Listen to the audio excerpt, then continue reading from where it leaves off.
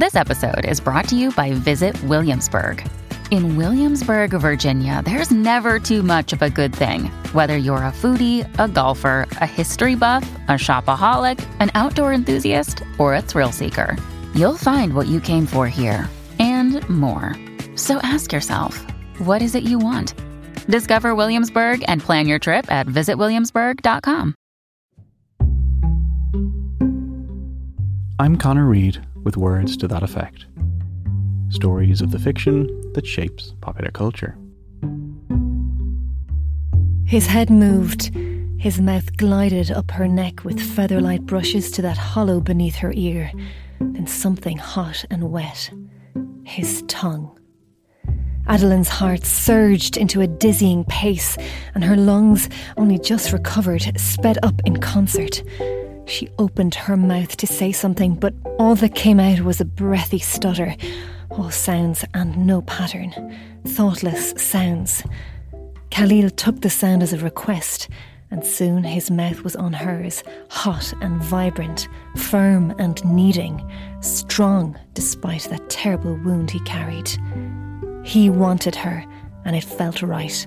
It felt fierce and free and absolutely necessary if she wanted to maintain her sanity. She'd heard that hormones could make people stupid, and she didn't care. She was going to do something stupid, and it felt brilliant. A steamy extract from Falling for Her Reluctant Shake by Amelie Berlin. As you might have guessed, it's a Mills and Boon romance novel. The style is pretty easy to recognise and to imitate or parody, because it works to a very strict formula. From its front cover and the precise length of the novel to its characterisation and plot and ending, Mills and Boon romance novels are very, very predictable. Boringly or reassuringly so, depending on your point of view. But of course, this is just one type of romance novel. There are many, many more. Romance is a billion-dollar industry, and the biggest names, the likes of Nora Roberts, Danielle Steele, Joanna Lindsay, and many others, are huge best-selling authors. These are writers of what are called single-title romances, one-off, self-contained novels, published just like most novels are. Mills and Boon books, on the other hand, are designated as category romances, where novels are produced in themed series. So the extract you just heard is from the Mills and Boon medical series, where you will only find love stories set in and around hospitals and featuring doctors and nurses and so on. The author is relatively unimportant in these novels compared to the series that the book fits into. We'll come back to this and to the publishing phenomenon that is Mills and Boon's in just a little bit. Before that, though, I wanted to understand a little about the background to romance writing. Hello? Hi, can you hear me there? Yeah, how are you? Not too bad, not too bad. Who better to call than an assistant professor of English currently on study leave in Argentina to write a book about romance heroines? My name is Jayashree Gamble, and I'm a romance researcher. It's my primary field of study. I currently work as an associate professor of English at LaGuardia Community College, and I'm currently working on my second book on romance. The first one, Making Meaning in Popular Romance Fiction, was on romance heroes, and the second one is on romance heroines. Romance is a genre with a century-long history in its mass market form. But of course there are antecedents and precursors going back much further. Jane Austen's Pride and Prejudice frequently tops reader polls as the greatest ever romance novel. There are plenty of other examples. And the work of the Bronte sisters, so particularly Jane Eyre, and to some extent, I would say Wuthering Heights. And then even further back, we trace some structural similarity with Richardson's Pamela. So those are kind of the major sort of now canonized works that are in some ways predecessors to the modern mass market romance. Samuel Richardson's Pamela, or Virtue Rewarded, is one of the first ever novels in English, published in 1740. In the novel, Pamela, a servant, tells her story, in which she repeatedly attempts to avoid the unwanted advances of her lecherous employer, until finally her virtue is rewarded and he makes her an honest marriage proposal. Not exactly a Me Too story, but it was a very early romance in which a female character's perspective is given in full and her feelings and character explored in depth. There are also slightly more recent models that you can find in the work of Georgette Heyer, and she's writing closer to the beginning of the 20th century, but her work is historical romance. So they're set in a sort of Regency England time period. And so that's kind of the model that currently the folks who write historical or Regency romances often sort of hark back to. And as you may well be aware, historical romance is a huge subcategory within the romance genre. There are other more specific precursors too to different subgenres of romance. So, for example, paranormal and supernatural romance is another huge subgenre, and this then has its roots in the Gothic tradition. Really though, it was the middle of the 20th century when the romance novel as we know it today began to come together. Like any genre, romance fiction has rules and expectations, things that a novel should always or should never have, and then, of course, all the ensuing disagreements and arguments about what exactly those things are. As you might expect, other than there being some romance, there's very little agreement on what elements a romance novel must have. The one thing that most can agree on, though, is the HEA. I think for it's something to be a mass market popular romance novel, the non-negotiable one is the happy ending.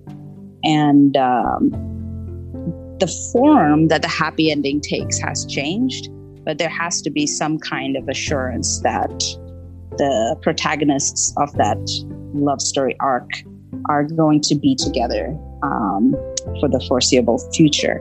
And so in romance terminology, we used to talk about the HEA, the happily ever after, as being the crucial trope, the one you can't do without. Now we also talk about the HFN, which is the happy for now. Not every romance has to end with traditional marriage, but the protagonist should at least be happy at the end, happy for now.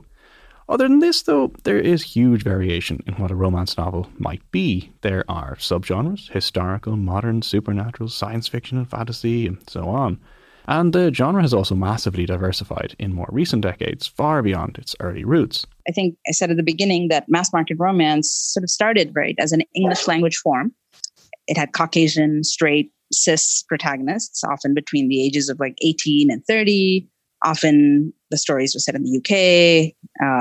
And, you know, apart from like the quote unquote colonies or Commonwealth, they were set in places that seemed like exotic, but in Europe, such as the Mediterranean. So that was kind of the early structure. The dog, by the way, was seemingly not happy with our discussion of romance novels. And then over the last 40 years, almost all of those axes have changed. Not that the old ones have been abandoned, but just new ones keep getting added. And the demand for that kind of change has been very, very loud in the last few years. Even sort of the basic configuration of a young woman with an older, often, you know, much more worldly and wealthy man now has changed to many, many other types. So you can have different types of couples. There are also, though they're not quite as mainstream, but there are also many romance novels with a ménage à trois configuration. There are many more interracial relationships. There are many more subgenres within romance that prioritize other sort of companion plot arcs, whether it's like solving a mystery or fighting human or non-human enemies. And then we've got like Twitter movements in more recent years, like #WeNeedDiverseRomance, which are calling for publishing entirely to sort of rethink what it's doing, to include more authors of color, more editors of color, more agents of color, and that they're asking for plots that depict, other experiences that would have been centered in the past. However, despite this diversification and variation, despite the existence of a huge spectrum of romance novels, from the predictable and cliché-ridden on one end to the innovative, original and inspiring on the other, romance does not get a good rap. There's frequently a sneering attitude towards romance fiction, cheap, disposable, rubbish read by women who don't appreciate real literature. It's an attitude that exists towards all genre fiction to a degree, but in recent decades, detective fiction, science fiction, and horror, for example, have all become a lot more respectable. They're the subject of literary criticism, newspaper reviews, university posts. This has not really been the case for romance, at least until very recently. It is far down the scale of literary respectability, and for lots of people fails the "would I like to be seen reading this on the bus" test. There are a few reasons for this. Firstly, there's just a lack of knowledge about the genre. I think there are assumptions that were made that the genre somehow, because it's about love, only has one story, and that essentially actually that there's one romance novel. And what else is there to say about it if there's just one romance novel? And so I think those assumptions and prejudices definitely might have worked against it being more key or turning more mainstream as popular culture studies blossomed. Secondly, there are reasons which have nothing to do with literature and everything to do with sexism. There's certainly some element of sexism attached to it, of course. Sort of old, denigration of any form that is attached to women and women's lives. And so I think there was anyway a sense that it was far too sentimental. It wasn't, attending to the really cerebral or the really universal human experience. Finally, I think there's a lot of conflation that goes on when people think about romance novels. For a lot of non-readers, when they think romance, they think solely of one type of category romance. The novels they see so prominently in supermarkets and bookshops with their instantly recognisable covers. Essentially, because of the phenomenal success of Mills and Boon and other companies like it, these types of novels have, in many people's minds, become the entire genre. "Come to dinner with me anyway," he ordered her. And there was something about the way he said things, as if they were laws instead of requests, that oddly made her want to obey him. She had to lock her knees to keep from moving toward him. She, who was famous for her attitude problems and inability to follow the orders of people who were paying her to listen to them. What was that? "You can consider it a date." Maggie assumed that he was joking, because he had to be joking, of course. No one asked her for dates, even roundabout ones like this one. She had "stay the hell away from me" stamped all over her face, she was pretty sure. And the few times anyone had actually mustered up all their courage and asked that scrappy Stratford girl on a date, he had not been a king. That's Bride by Royal Decree. Of course, it's easy to write off books like this as cheap and disposable and formulaic. They are cheap. Paperbacks cost about €6, the ebook versions are $2.99. And they are disposable. Avid readers churn through them and then move on to the next in the series. That's how they're marketed. They're also entirely formulaic. That's the point. Readers want escapism and fun and exotic romance. They're published alongside extensive market research, so they conform precisely to reader expectations. And Mills and Boon have been successfully doing this for a century. I mean, as far as I'm concerned, they're really the sort of alpha of it all. They started the genre. Mass market romance exists because Mills and Boon started publishing love stories. They were a general publisher in the first decade of the 20th century. They were doing school textbooks. They were doing Jack London, all kinds of things, but they really started publishing love stories almost exclusively, initially in hardback and then in paperback after World War II. And what really expanded the genre's reach was that a Canadian company named Harlequin started reprinting Mills and Boon novels for the North American market.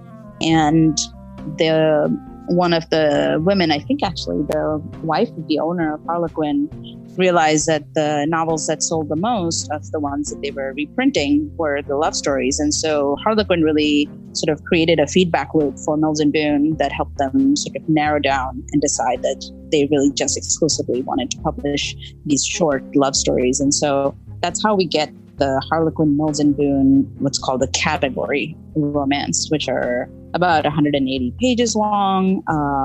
There's a fairly tight structure to the plot.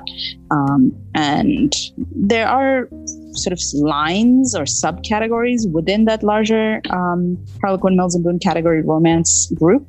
And they usually have to do with what else is emphasized in the plot, like a thriller element, and maybe like a higher degree of sexual activity.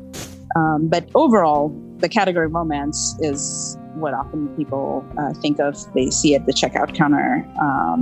It's compact, it's numbered, and it's a novel that you will foreground the publisher and the line of that subgenre over the author. The stylization of the cover so that it had this uniform appearance so that the name of the company was quite big, that they had a particular logo that was very prominent, then the numbering system. So, for example, there's the Dare series. Sensual love stories featuring smart, sassy heroines you'd want as a best friend, and compelling, intense heroes who are worthy of them. The Historical series. Indulge your fantasies of delicious Regency rakes, fierce Viking warriors, and rugged Highlanders. Or the True Love series. Celebrate true love with tender stories of heartfelt romance, from the rush of falling in love to the joy a new baby can bring, and a focus on the emotional heart of a relationship. And they had a subscription model. I believe they still might. And so if you were a reader, you subscribed to Harlequin Muslim category romance by month. And they would send you 6 novels or 4 novels every month. And so that's how they sold them. So not only were they found everywhere else, including, I think, in the UK, but also certainly in my experience growing up in India, in used bookshops. And so they sort of had a secondary life. They kept circulating even after the first sale through this secondary system of the used bookstore. And in India, the sort of neighborhood circulating library. And so they've kind of had an extended life because of the way that they've been sort of constructed and marketed to look like they are standardized, and that you can trust that what you'll get inside is this very specific structure of a love story. A Mills and Boon novel is sold worldwide every 4 seconds. Talking about worldwide international success, I wanted to take a quick break to talk about Patreon. An episode of Words to that effect is not, alas, downloaded every 4 seconds yet. But if you do listen to the show, you appreciate the research and scripting and editing and other work that goes into it, then maybe you'd like to become a patron. If you head to patreon.com/WTTE, you can join up, get access to bonus episodes and other goodies, and help the show grow. I'll also thank you personally on the show, so you could join the list of amazing people like Rachel and Daryl and Julianne and Margaret, who have all signed up most recently. So that's patreon.com/WTTE. Back to the romance. So the conflation of different types of romance novels also happens, I think, with so-called bodice rippers. So these are the novels from the 70s and thereabouts with particularly distinct covers. You know, the young virginal woman with heaving bosoms, the brooding man with flowing locks grasping her in his arms. There are some photos on the website if you want to have a look. The sex in these novels was a lot more graphic than in previous decades, and the rape fantasy was a central part of it. An aspect which, pretty understandably, gives romance fiction a very bad name, even if these are very much a historical part of the genre by now. Incidentally, the brooding man with the flowing hair on the cover of lots of these novels from this period was the famed Fabio Lanzoni, known simply as Fabio. The Italian model and actor became renowned as a cover model for romance novels throughout the 80s and 90s. His subsequent career has involved multiple cameos in film and TV. He was in Zoolander, for example, if you remember. More recently, he played the Pope in Sharknado 5 Global Swarming. Or at least according to Wikipedia did. I have unfortunately not seen the no doubt wonderful Sharknado 5. So Fabio is associated with these romance novels as well, but he did not appear on any Mills and Boon Harlequin as far as I know. He made most of his career modeling and being on the covers of American romance novels, and specifically these what's called a single title, which is different from the category romance. So single titled romances written by authors like Johanna Lindsey, who passed away recently a few months ago. And so it's actually her romance novels that made Fabio the household name that he is now. Johanna Lindsey is a major name in romance fiction. She was one of a number of hugely successful and prolific international best-selling romance authors. For many people, though, the name that is most associated with romance is Nora Roberts. Nora Roberts certainly is and has been key, seminal to the genre, really, in some ways, I think identified with the genre with good reason for, I would say at this point, 45 years, something like that. And she really shaped the genre in many ways. She's a huge bestseller. She writes both as Nora Roberts, and she has a science fiction police procedural sort of futuristic romance series that she writes as J.D. Robb. She's extremely prolific. I think puts out 4 new novels every year. 2 is Nora Roberts, 2 is J.D. Robb. And essentially, as she herself often talks about it, is a workaholic. Roberts is a publishing phenomenon. She's written well over 200 novels, and almost all of them have appeared on the New York Times bestseller list. Her novels have spent over 1,000 weeks at the #1 spot. Tellingly, despite this decades-long dominance of the charts, the New York Times itself has reviewed just a single one of her novels ever. For lots of romance readers, she is romance fiction. She has won every major romance writers award and sold over 400 million copies of her novels. 400 million copies. She's often very much ahead of the curve in terms of shaping what's going to happen to the romance. So she's done like the small town American romance. She's done the big city American romance. She's done the Irish fantasy, speaking of romances, and sort of has a bit of a mythology around her roots as an Irish American.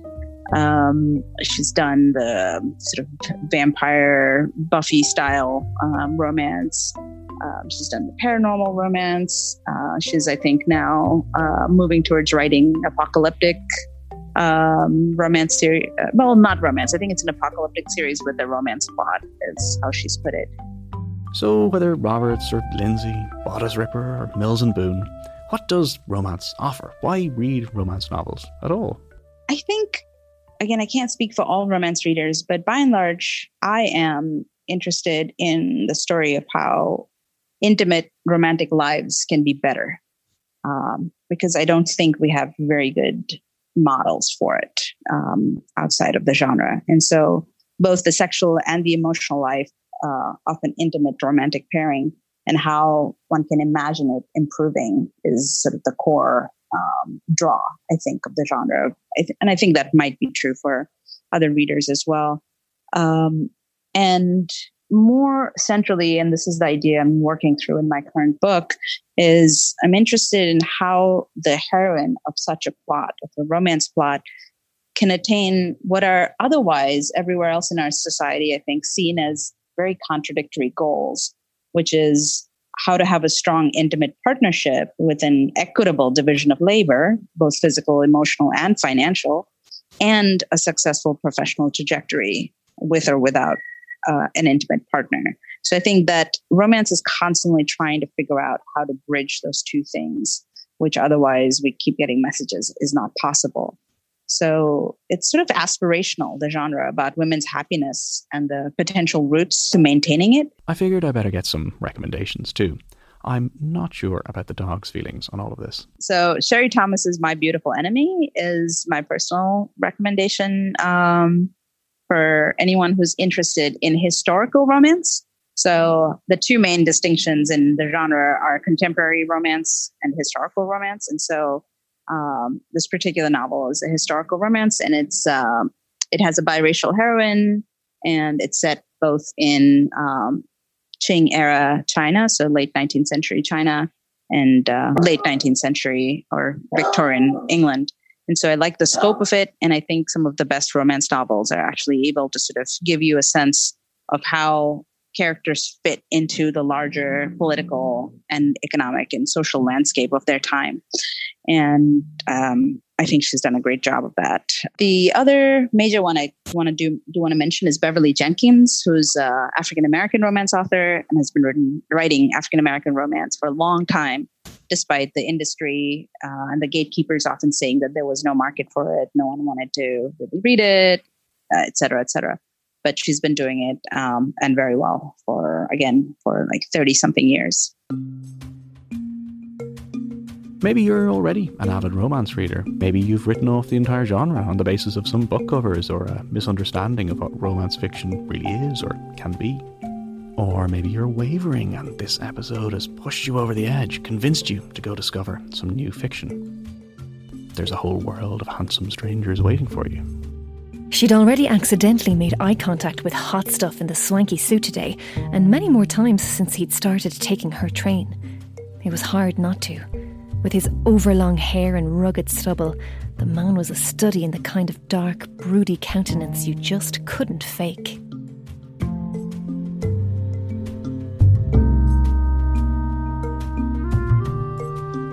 That's it for another episode of Words to That Effect. Thank you so much for listening.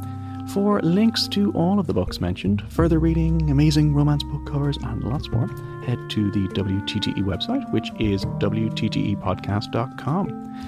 You can also find links to the Patreon page there if you'd like to support the show and get access to bonus episodes and other nice things. If you can't do that, maybe instead you could simply tell someone about the show. Send them a link to the show, recommend it in person. I would really appreciate it. A huge thanks this week to Professor Comblé. I've put links to her work on the website, and her as of yet untitled work on romance heroines should be out later this year. The International Association for the Study of Popular Romance is another place you can head to for more info. That's at iasbr.org, and I'll put a link to that on the site too. Thanks also to the amazing Amy O'Dwyer, who voiced all those lovely Mills and Boon extracts you heard. Music this week was from Blue Dot Sessions. And finally, you can follow the show at Words to That Effect on Instagram and Facebook. And I'm on Twitter at CEDReid, CED or EID. And that's it. I'll see you in 2 weeks. This podcast is part of the Headstuff Podcast Network.